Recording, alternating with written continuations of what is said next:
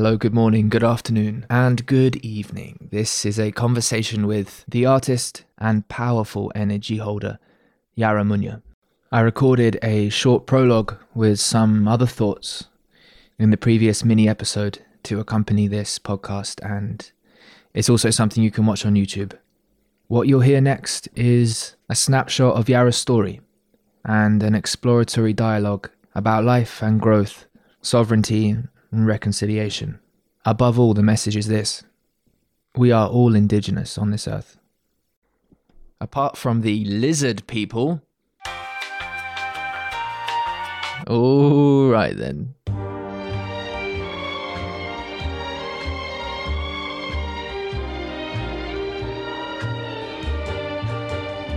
Yeah. Nice clap on that one. All right, Yara.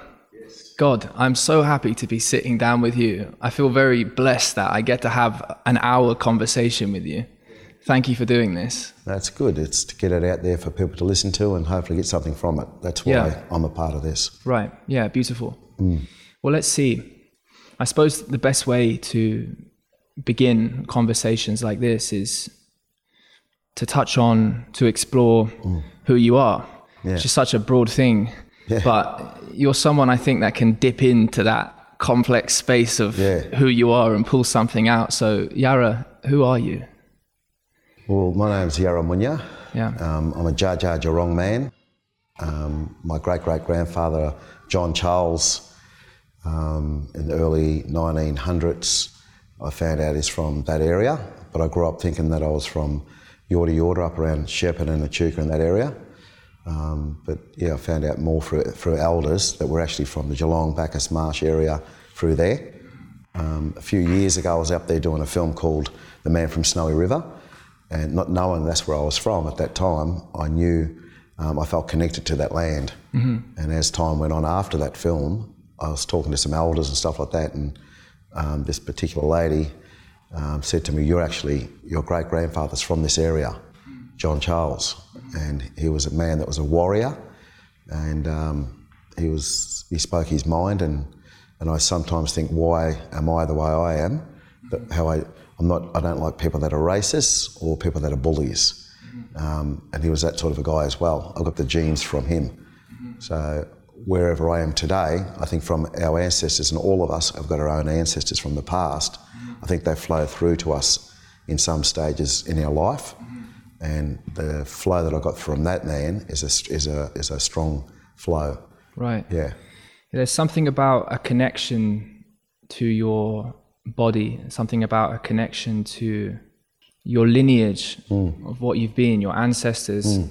Something about that waking up experience into who you are that has some characterization of the beginnings of spiritual experience.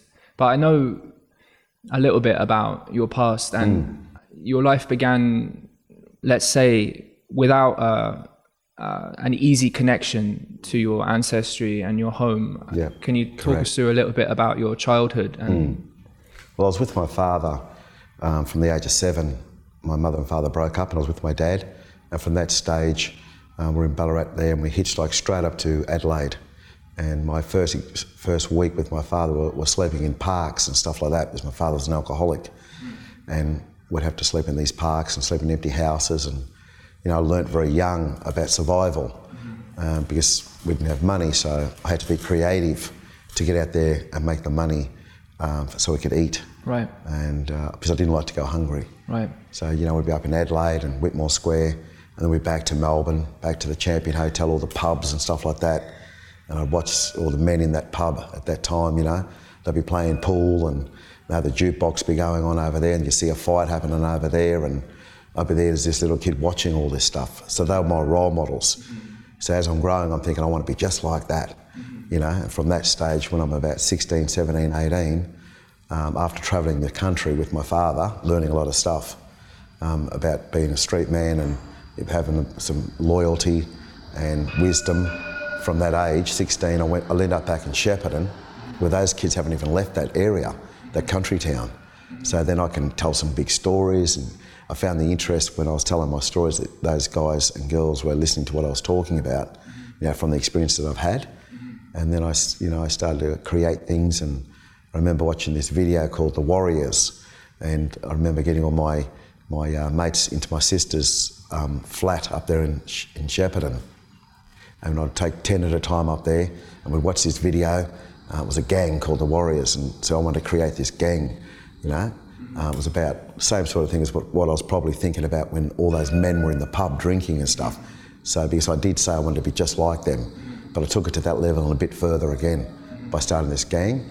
And we got into a bit of trouble up there, and then, we started having problems with the police. They'd be pulling me up, telling me what I did over the weekend. Because I started to drink at that time as well, when I was about 18, 19. Right. And at that stage I had a wife with one child, and then 20, 21 I had another one. And by the time I was 21 I had to leave Shepparton. I got asked to leave there. It was wise for me to leave. And I left with my wife and 2 children then at that stage. And by then my mates at that time were starting to go off to jail. They were starting to go to Pentridge and all these jails and stuff. And I sort of missed that because I was a bit more cluey than staying in the one environment, because my journey was always moving around. So I knew it was a problem with Shepparton. I come to Melbourne blaming all of them, but I realised it was me. I had to look at myself. Right. And then I had to start thinking about why am I getting myself in all these problems. And I realised it was the alcohol that was doing that. Right. Yeah. So I just... Yeah. How much were you drinking? I was a binge drinker every 2 to 3 weeks on a weekend. But it wasn't a matter of how much you drank, or what the effects, what it done to you. Right. It was costing me more than what the bottle was worth. I could have a drink on a Friday night. I'm meant to go to work on a Monday, and I've got 2 children and a wife, and I'd start on a Friday here in Melbourne. I'd end up in Adelaide, wake up there Monday thinking, well, geez, what am I doing? I'm meant to be going to work today. And then I'd be back to Melbourne, trying to come back and do the right thing again. And then the craving would kick in again after 2 or 3 weeks, and I'd do it again. And I'd say, I didn't want to do this anymore. I just kept doing it. And there was one time on the 5th of August 1993, I was at this church on the corner of Hot and Victoria Street, and there was a guy there by the name of Jackie Chris. He was a Greek guy. I'd go there on a Sunday to this meeting and listen to what they were talking about, drugs and alcohol. And I was identifying with them, but I didn't want to stop. Right. And I didn't want to stop. I couldn't stop for my wife, for my kids, or to keep my job. I had to come to the point on the 5th of August 1993 on my knees, praying to something higher than myself. And it's not a religious thing, it was a spiritual experience where I was brought to my knees, and I got back up off my knees that night, and I walked back into the meeting, and my brother was in there. He looked at me, he goes, "You okay?" And I said, "No, I'm fine." I said, "Why, what's the matter?" He goes, "You just look different." So from that point until now, I've never picked up a drink, so it's over 25 years. Wow. So something happened. Wow. And I'm glad it happened. Yeah. So from that point to where I am today, because I'm not in the cloud and the fog of alcohol or drugs, I see things very clearly. Right. And I always connect with the right people, because whatever took that alcohol away from me that day guides me in the right direction. Right. Even to what I'm doing right now, speaking, hopefully that someone can hear something what I'm talking about now, can identify what I'm talking about, where it could help them. Because that Greek guy helped me, and he said to me, now you need to help others. And that's how you got to give it away to keep it. Right. It's not about you anymore. Yeah. Because alcoholics and drug addicts, we're pretty full of ego, self-pity, resentment, and we need to start thinking about others and the damage that we've done to other people. And if you're doing the next right thing, well then you have a better life. So it was a connection to something greater than yourself. Yes. That was the experience. That was the experience. It sounds... I've had some experiences myself that you could associate with that mystical, spiritual type experience, and I've spoken to lots of people who have, and I've read lots of things, and one of the core characteristics of that experience does seem to be the dissolution, the lessening of the boundaries of who you take yourself to be, the ego voice, to recognizing somehow how much more connected, how connected we really are, how we're embedded in relationships with other people, how we're embedded in a relationship with the land, and various different processes that all harmonize together. And the processes in our body, right? We've got millions, billions of bacteria in our body that don't even share our DNA. We're this organism of constant flux and process, and where we begin and where the world starts, in some level, doesn't make so much sense because we are connected, but to experience it can be a very strange thing for people who like, what are you talking about? You know, I'm here and I'm me and that's that. Can you speak at all about what that experience was like to you when you were down on your knees? What was it like? It was a moment of peace that I've never experienced before. Quietness. It was between me and my maker at that particular time. Right. There was no man, woman on this planet could have taken that away from me from that moment. It didn't happen on the 4th or the 6th of August, it happened on the 5th. When the time was ready, I was ready, you know? And they say, when the student's ready, the teacher will appear. Yeah. The teacher was definitely there, and that was Jackie Chris, who gave me the seed to start growing something within myself. And I felt that the shame and remorse and the guilt of doing the same things and getting the same results all the time when I was drinking. And I just got sick and tired of being sick and tired. I thought, oh, this is it. And it was just at that moment, I just went down, bang. I remember crying, all the stuff coming out of me. And I remember getting up and I felt very, very peaceful. So I was at peace then, I believe, with Mother Earth. Right. You know, I'm on this earth to try and do the next right thing by the land, by the people that I'm meeting, and my family, you know, all that sort of stuff. It all sort of comes together at that particular time. And that happened when I was 28. And they say you're a man when you're 21. I think I've heard of a lot of people have a lot of changes when they're around about 28, that particular number. And it definitely happened for me. I was ready at that time. Yeah, I've heard a lot of people talk about that. A lot of whether it's rock stars or film stars or famous people, around 27, 28, there's a spike in overdoses or suicides. There's something about the transition to adulthood. I mean, there's something about the transition to adulthood and maturity there's something about that. I feel there's a little emptiness there in our current culture. It's not like there aren't plenty of mature people, and it's not like you can't find a teacher. But there does seem to be a bit of some disconnection, right?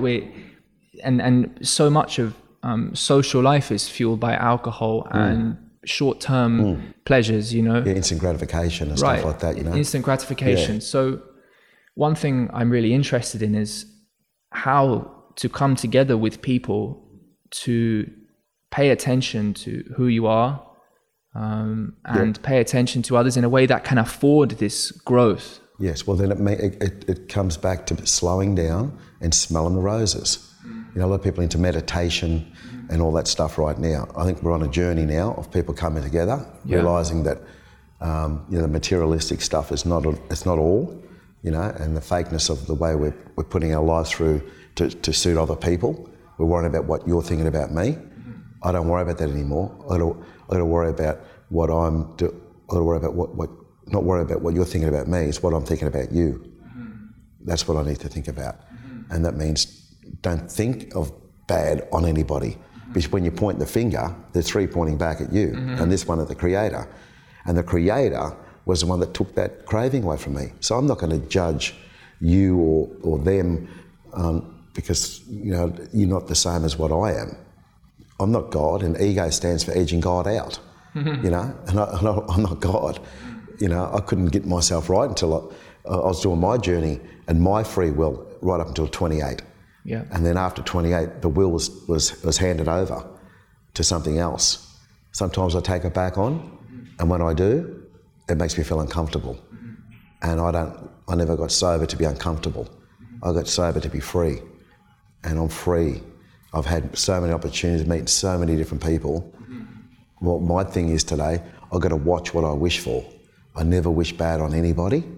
And if I'm having bad moments in the day, that Creator will always put something in my path straight away. It could be a little kid in a wheelchair. It could be somebody on the street that's not doing well. And in my brain, I'm thinking about, I've got to pay my rent, I've got to pay for my electricity or my phone bill or whatever it is. And instantly that'll be put in my path. Mm-hmm. And I go, sorry for thinking about myself again, you know. Yeah, it's remarkable, those moments of gratitude that you can find. Something I experience a lot at the moment is I'm trying to look after myself better than I've done before. So I'm going on runs and what have you, and I like to go places and dance. There's something about movement and flowing that helps this kind of meditation, contemplation process. I can feel it's like a release from certain parts of yourself, but at the same time a connection to parts of yourself, and something that I cannot take for granted is that I have the body to be able to do that. It's nothing unique. It's just a human listening and moving to music, and yes. I like going beautiful places and looking at lots of people and looking at the buildings and looking at the sky and having gratitude for that. And it's so basic. I like and when you're in that space, the patterns that you can be with, they're fundamental patterns, right? If it's meaningful to me, it's because there's something in my body, there's something in my heritage, there's something in how I can make sense of the world that is shared, I believe. It comes from a shared basis that we can all possess.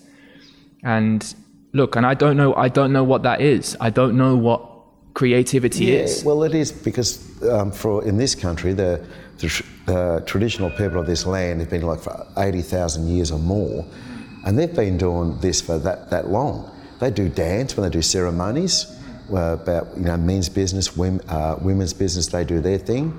About initiations, about when they're going to go out hunting. They show respect to the animal, they're going to go and hunt. Now there's all those sort of things that we've been doing for thousands of years.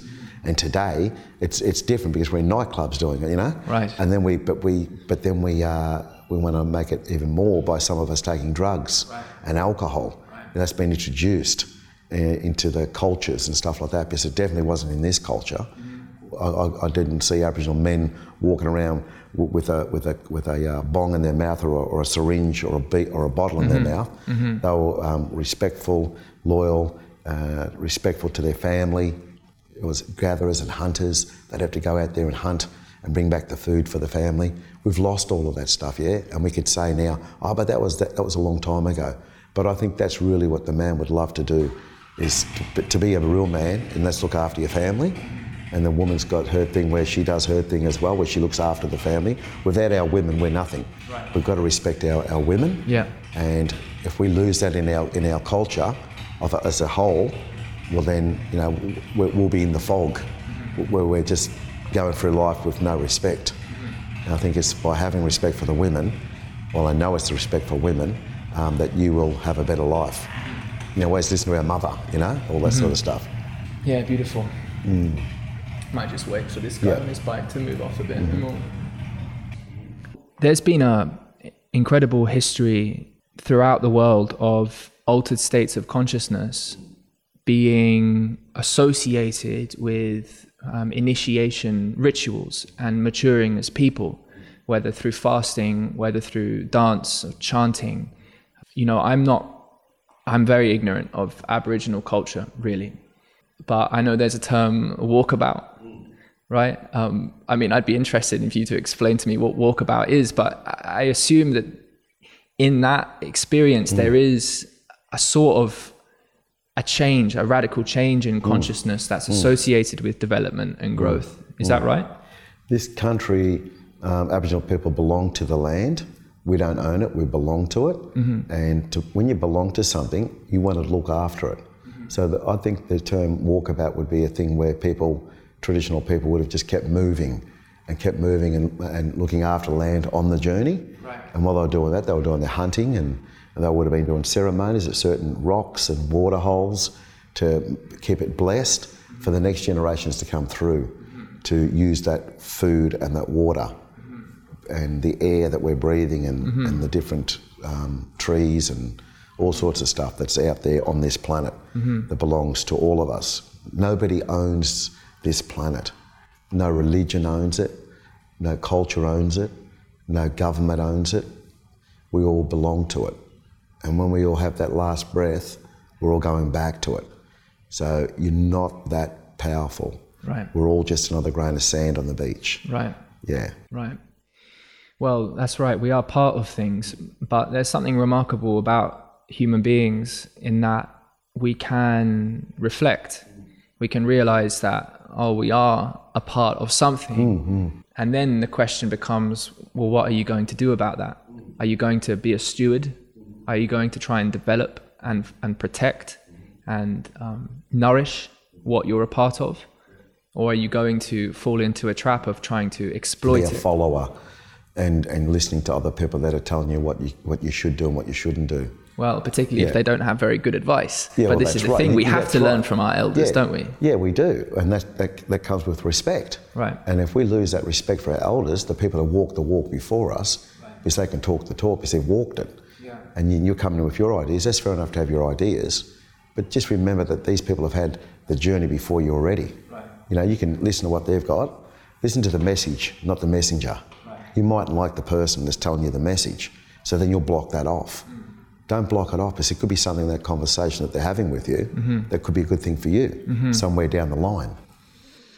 Something about the ability to listen is crucial. Listen without, it's like when someone's telling you a piece of wisdom, it's hard to really get that in the moment. Sometimes you only get a little bit of it, and it might make you feel a bit uncertain or a bit unsure. There's something about being able to hold a space with that unknown that's crucial somehow. But anyway, there's something I want to ask you about, and that's, I'm fairly sure that, as you've mentioned just before, growing up being not as connected as perhaps I think would be beneficial to be. Before this moment when you were 28, did you have much relationship with art or Aboriginal culture, and how did you connect with it again? That's one of the things that is so remarkable to me about your story, because I look around here and I see beautiful artwork. I've heard you play the didgeridoo. You make didgeridoos.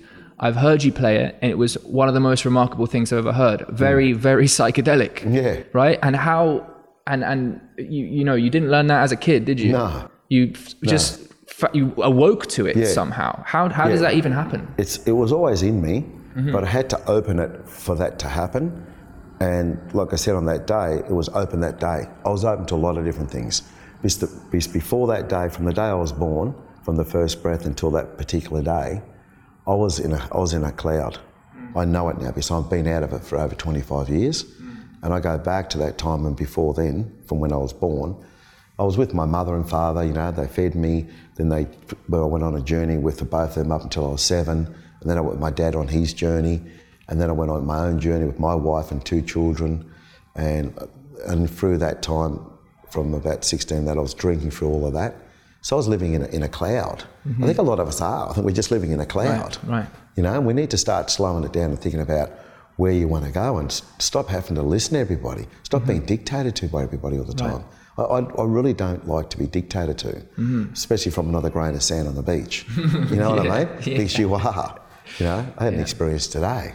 I was walking a line to get into a line to talk to somebody behind the counter, and I didn't see the guy over there who was getting something out of his bag, and he just tapped me on the shoulder like that, and I looked at him. I said, "You all right, man?" He goes, "I'm in the line." I go, "Yeah, okay. Just say you're in the line, and I'll just let you go through, and it's all fine, mate. Don't touch me, and don't talk to me the way you just spoke to me." Yeah, and he goes, "I'll keep your shirt on." And I said, "Mate, you're not that special." I told him directly, straight up. That's what I mean about not being told what to do or be pressured by other people, when you're just another grain of sand on the beach. Even the Queen wipes her ass, with her corgis and all the royalty around them. We're all the same. We bleed red, we've got fingernails, with eyelashes, and nose and mouth, lips, tongue, all the organs in us, kidneys, heart, and all the rest of it. We're all on that spiritual connection to something. Something's out there in the Milky Way, I believe, like in the stars and all that sort of stuff. So I have moments of being really happy or not being sure of where I'm going. And at night time, I could look up into the sky and I could see the half moon, the quarter moon or the full moon. And I believe that's an eye to some sort of creator, you know. And then during the day, you got the sun, you know. And sometimes during the day, it could be cloudy or it could be raining. But on top of the cloud and the rain, it's always blue up there. And the sun's always up there. So I believe they're the eyes of the creator for me, the moon and the sun. Are they crucial parts of your work? Do you feel connected to that kind of thing when you're painting? Yeah, I do. Yeah. I like to play the didgeridoo before I start my work. It's not work, before I do my art. And then I start to paint and I let it flow like I do when I'm playing the didgeridoo. And then I'll play it and some people connect to it. And then that's good because I'm giving it away that way. Or when I'm painting, I'm giving it away as well, because when someone connects to it, that painting was meant to be for that person. You know, like I said, the person that comes in on the day to buy it or whatever they're doing, connected to it, and they're going to buy it that moment on that day. Somebody else could have come in the day before and they weren't sure on it, and they'll come back the next day, but it's gone. The person on that day bought it that particular day. Everything's about timing. Well, look, mate, I mean, what brought us here together? We were at the same event, and you donated a painting to this event. I put my business card in a hat. It got pulled out. Next moment, I'm standing with this amazing painting. I've never owned a piece of art before. I go into Aboriginal galleries all the time, and it's I'm so grateful. And now we're here doing this. And look. Because your ancestors were Aboriginals as well. Everybody that's here, we're all Aboriginals. We're all from this planet. Unless you're from another planet, well then you're different. So we're all the same. We've got to stop this Sikh and black, white, religion, money, no money, and people that aren't doing well in Africa and places like that. It's disgusting how we're allowing people over there to go hungry, you know? And I think one day in the future, when something goes... when things get a bit messy here on the planet, where it gets a bit shaken up a little bit, and there's a big famine, the people that haven't already eaten, their body's already immune to it. The people that have got on tap all this food that they're wasting and everything, they're the ones that are going to suffer. They're going to feel the pain of what other people are going through right now. It shouldn't be happening. There's just no need for it. But it's just greed and power. Well, there's so much we're dependent on living in the West. We might have our career or our job and we do this one tiny thing and we have to rely on all these other processes that get the food to us, the internet works, the power works, and it's basically just magic.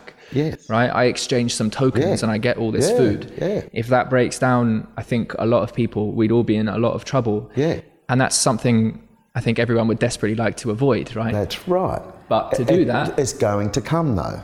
It's going to come. We can't continue to be like this and let the other people out there on the outside of the city, that were all going to lights and trams and all the rest of it around us, and you know, all that stuff was happening, internet, the whole thing. And there's people out there in the bush that are, some days aren't managing that well, but you know what, they're probably better off than us. You know, I've been in the outback, I've seen my elders out there, the way they live out there, and they're the most educated people I've ever met in my life. You know, you can listen to intelligent people speaking to us around that we're hearing through the city, but you put those same people out in the bush and see how smart they are then it doesn't work as well for them. Because this is the Western way and this works for us at the moment. But to be able to go out and experience the stuff out in the bush, like looking at the stars and the rocks and everything that was there, and different ceremonies and storytelling around campfires, and you know, the crackling of the fire going up like that, and just sitting there listening in silence. And then when the fire goes out, it's pitch black, and all you can hear then is kangaroos jumping around, thump, thump, thump, or birds making noises and stuff like that. You watch how eerie that feels, because that's the sound of our Mother Earth, and we're not used to hearing that. We're too busy on the phones and the TVs and all the stuff that's going on around us. We're in this strange place where if you want to try and connect with people or to bring people together, you still have to have a presence online. It's this thing where that's what we're doing now. Exactly what we're doing now. But look. But this is, for me, doing this is for people to watch it, to remind them, you don't have to continue to do this all the time. Have time out. Go to the beach down there and listen to the water, or go into the country in the Murray River and sit and listen to the cockies and all the rest of the stuff that's going on, you know, and the birds and the animals, and slow down and just feed your soul instead of your ego. Yeah. Yes. Well, that's right. I mean, I think you mentioned before, we all have organs. We are all Aboriginals of this planet. Yeah. In some important sense, we are all connected. Yeah. One way I like to think about this idea is that, well, we're all finite. We're all here for a short period of time. Yeah. We all participate in something larger, right? All our best laid plans, one day, they sink back somewhere unknown. Yeah. Right? And we can suffer and we can love. These existential conditions that we're all a part of, we all make meaning, we're all involved in stories, we all seek connection.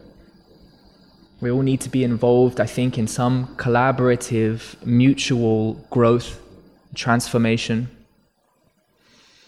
There's a feeling associated with that when you're connecting with someone. And what comes up for me when you talk about being around a campfire, it's exactly that.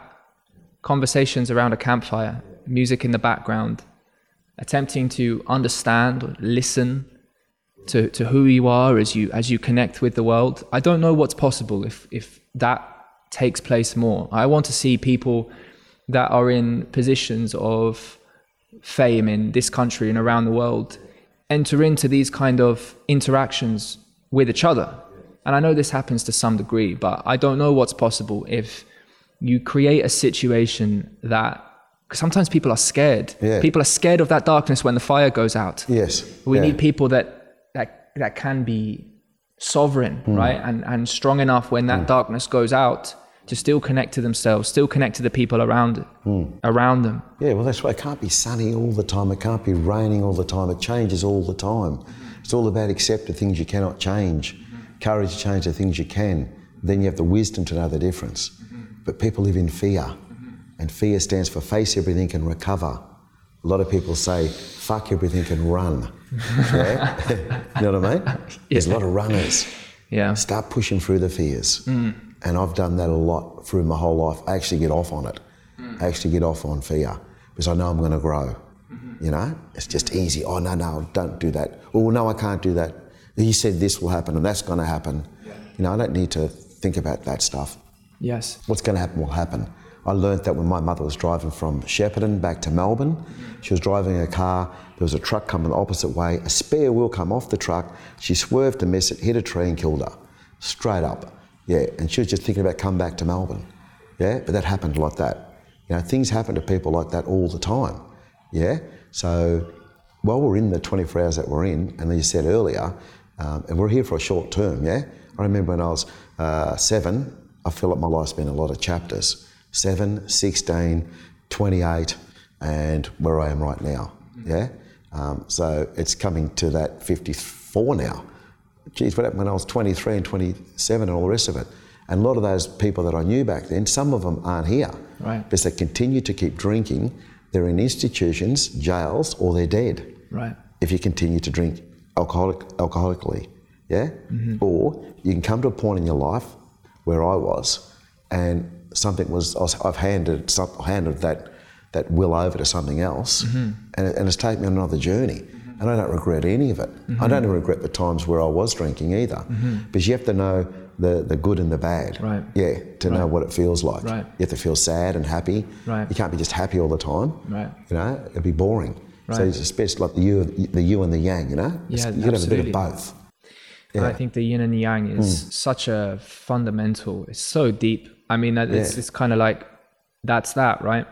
Yeah. You walk out, you stretch out into the world, into the unknown. You have to come back. It's this in and out always, and that's just basic. It's the basics of transformation. It's like animals when they fly. The birds, the mother lets them go out and they just fly a little bit and they come back. Right. Then they fly. Then they just keep flying. Right. Then they go on their journey. Right. Yeah. Yeah. Like lions and fish and all sorts of stuff. When they're sperming, they're going up they know where they're going, and whales and stuff, how they go all around the world in certain particular times. Yeah. You know, they're in the flow. Yeah. Man's out of the flow.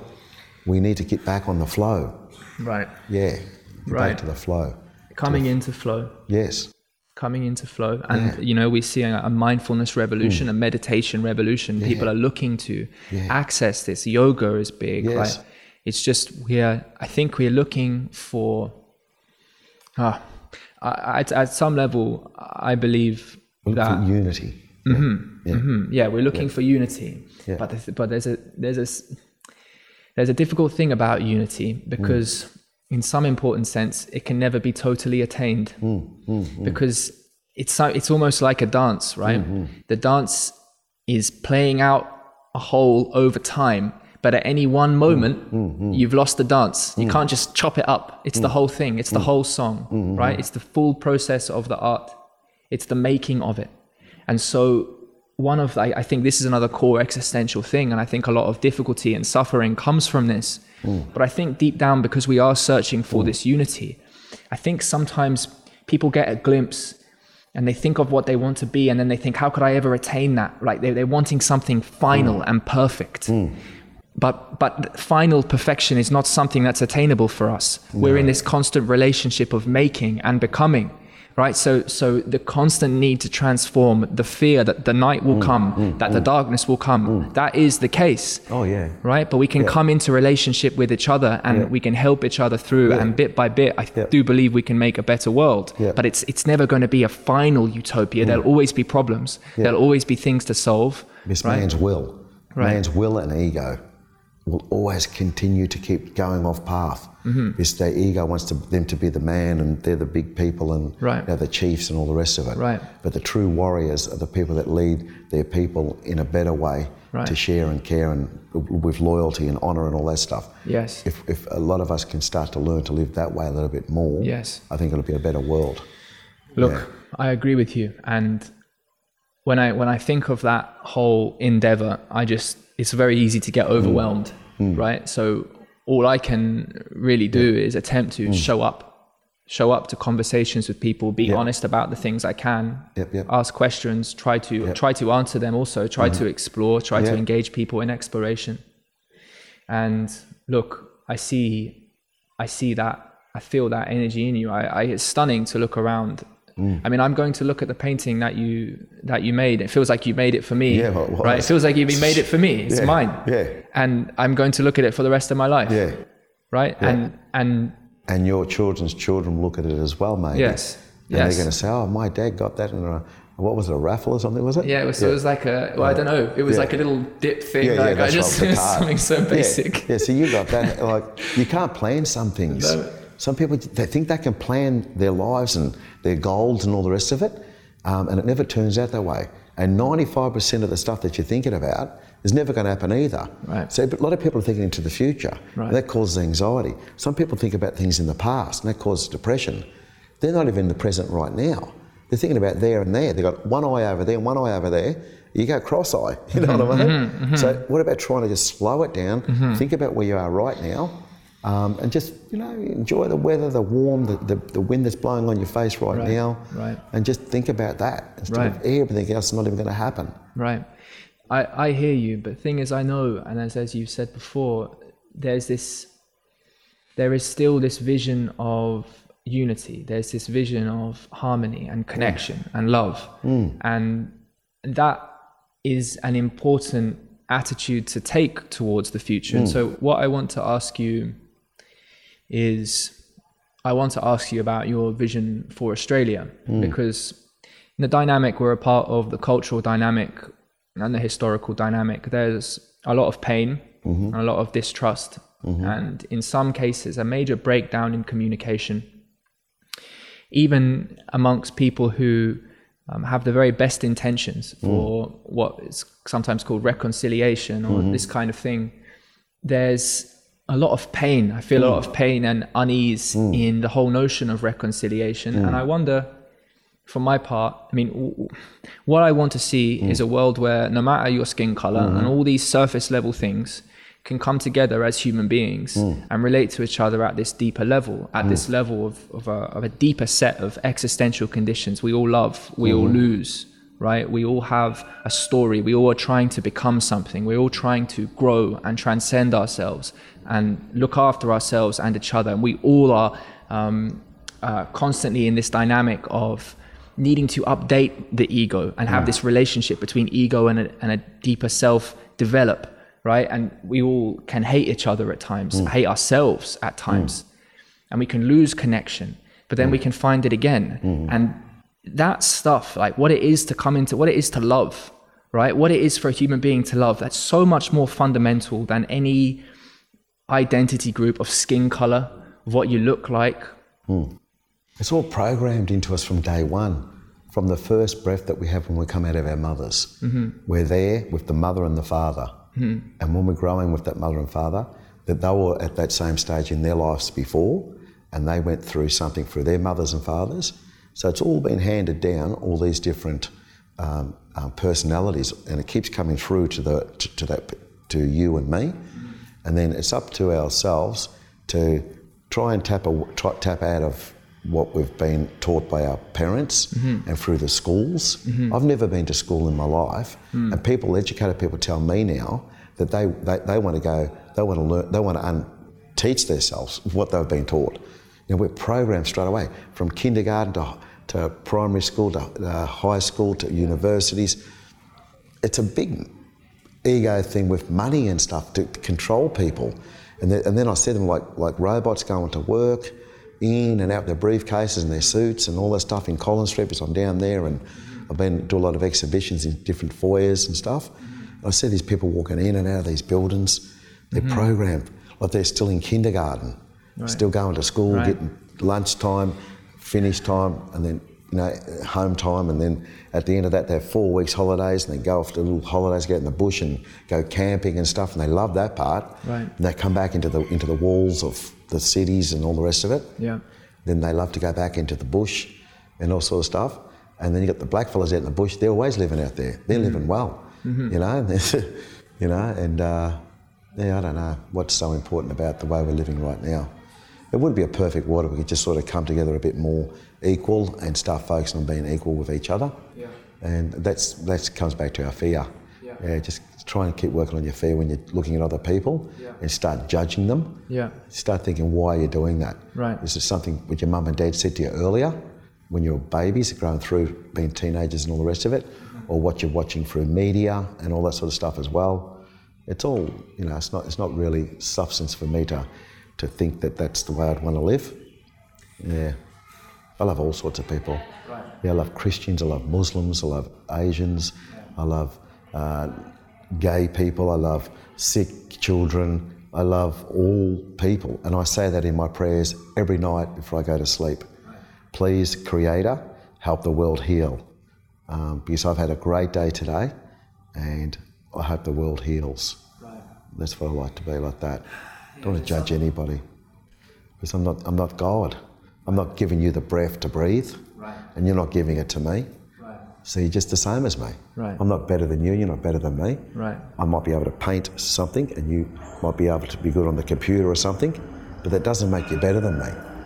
And I know that 100%.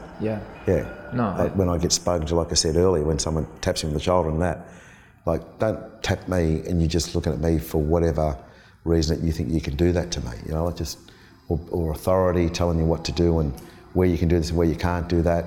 You've got cameras set up all over the world because of this terrorism and all that sort of stuff. I think that's terror in itself by just putting these cameras up all over the joint, because they're watching everything you're doing. Our phones are all being tapped and listened to, and we know now that the three of us are in my gallery right now doing this sort of stuff. And then you've got people travelling around the world doing whatever they're doing. So it's the people that are controlling all of that. I think they're all the ones that are full of ego, and they just want to keep everything in control for the way it suits them. But it doesn't mean it has to suit everybody. Well, like when you go to school, you might be an artist or very good with technology or whatever. Doesn't mean you all have to be good at art or all have to be good at technology. When you go into school, these kids are getting taught all this stuff, they mightn't like to learn about maths or stuff like that. Yeah. You know? I've got daughters that go to a really good school, and you know maybe they don't want to turn out that way.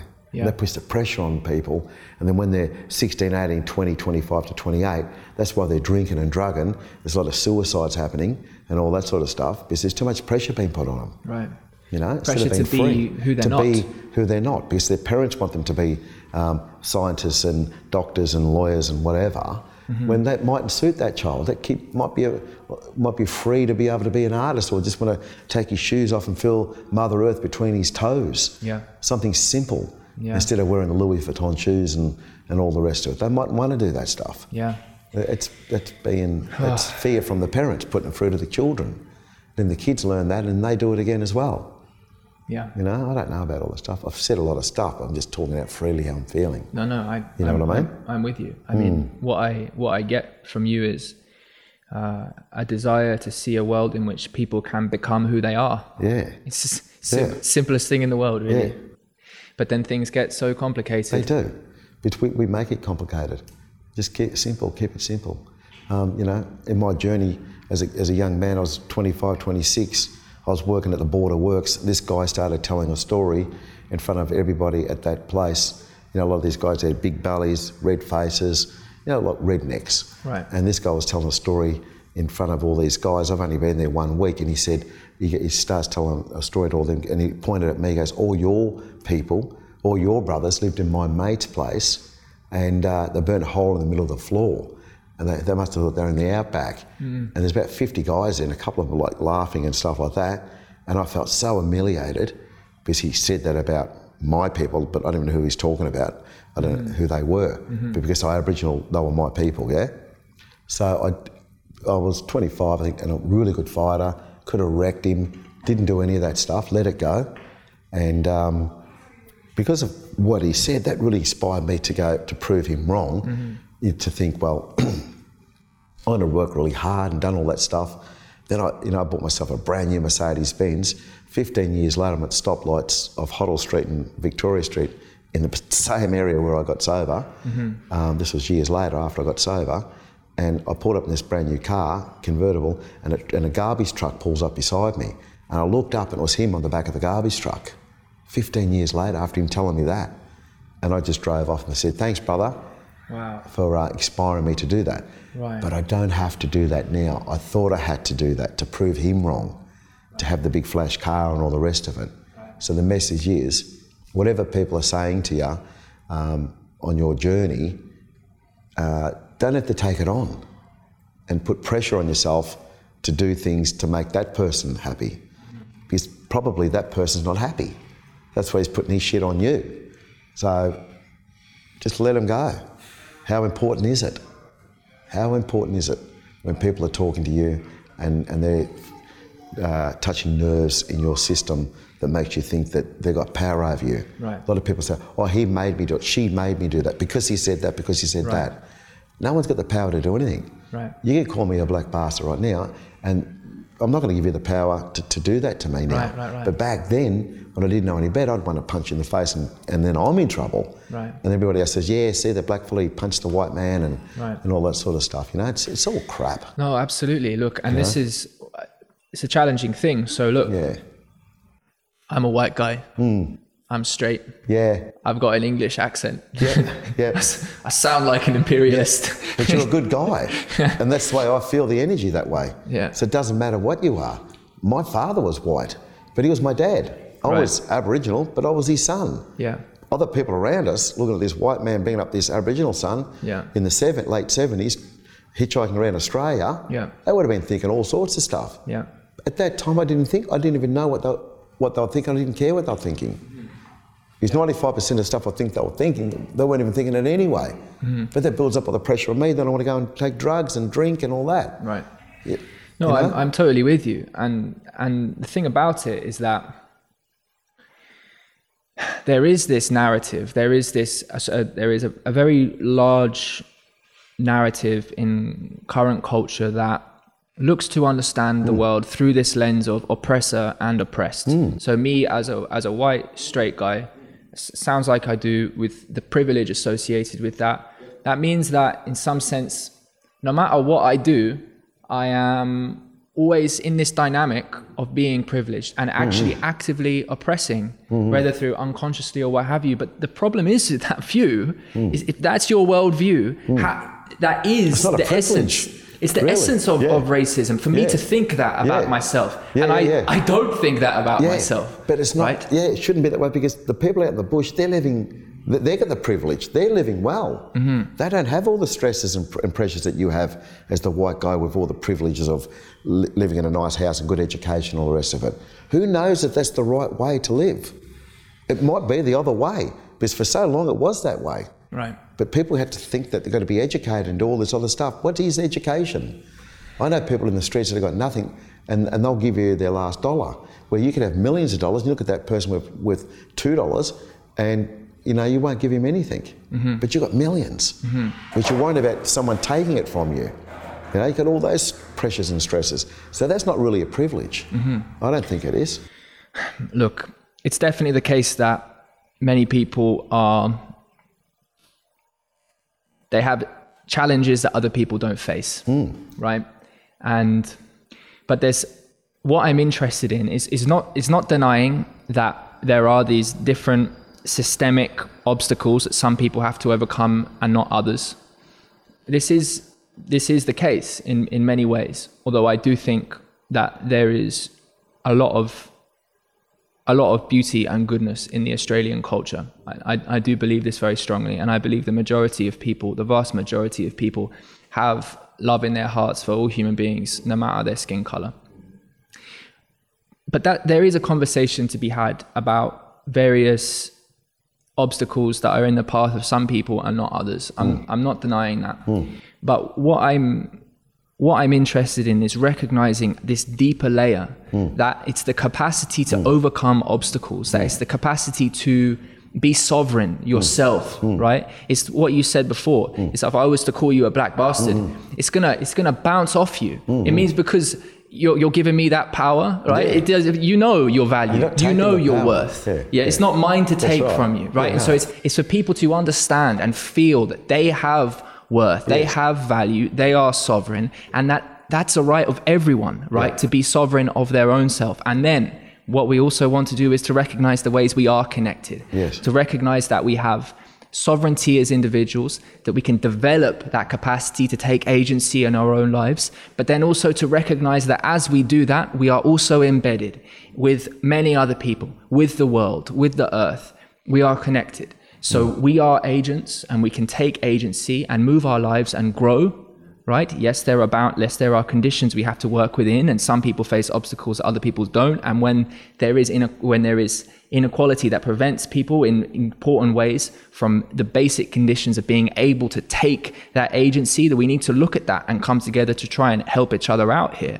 But we want to have this individual sovereignty, and then we want to recognize a collective responsibility. And I think that has to be, we have to develop somehow this way of coming into communion with each other to connect to who we are, and then actually look and feel what the world can be, right? That has a place for everyone. And that's the biggest task in the world. I don't know how to do it. I do believe it starts with individual conversation. It does. And you know how to do that is, I think Mother Nature, Mother Earth, the planet that we're on, will make that decision.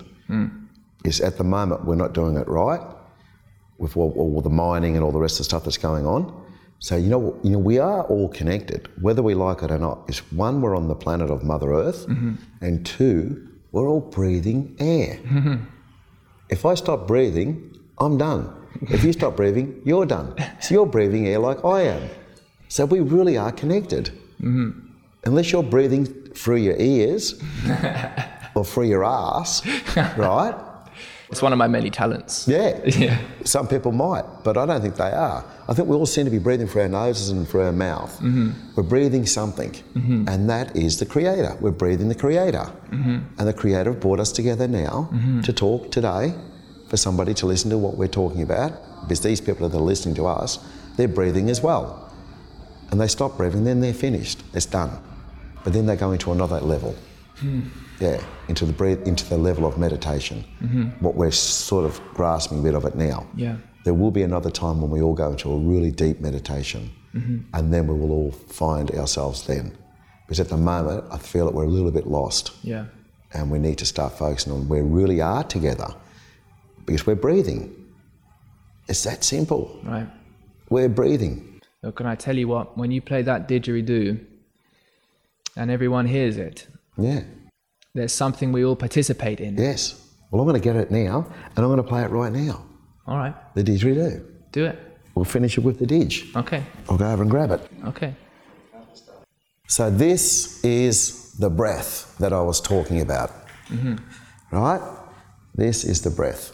So I'm going to put it up here so you can see it. So we're breathing in and we're breathing out.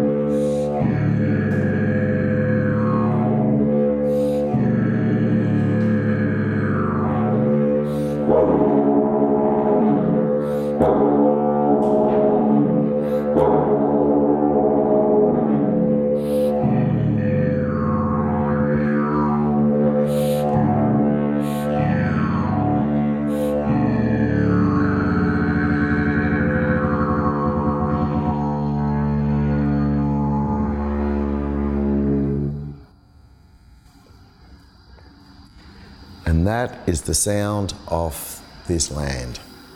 Wherever you go in the world and you hear this playing, it'll always bring you back to this land. It was eaten up by the ants, it was grown by the tree. We blow it for our mouth, in for our nose and out for our mouth. It's all about breathing and relaxing, and it's about life. Because without the breath, we're nothing.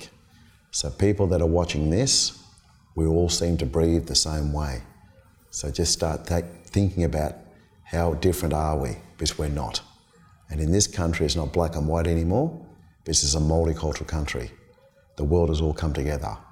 So stop thinking that we're different. And that's it. That's it. There you go, brother. Thank you.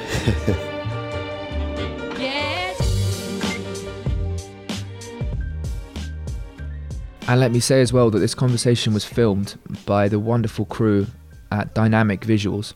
There'll be links to their website wherever you're watching this. So I thoroughly recommend checking out their portfolio. So you can watch this conversation on YouTube, and there you'll see Yara's art and studio cut into the conversation as we have it, and also Yara's performance at the end. So well worth it, I reckon. Yeah. All right.